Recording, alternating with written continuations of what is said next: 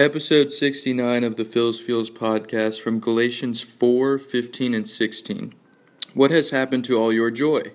I can testify that if you could have done so, you would have torn out your eyes and given them to me. Have I now become your enemy by telling you the truth?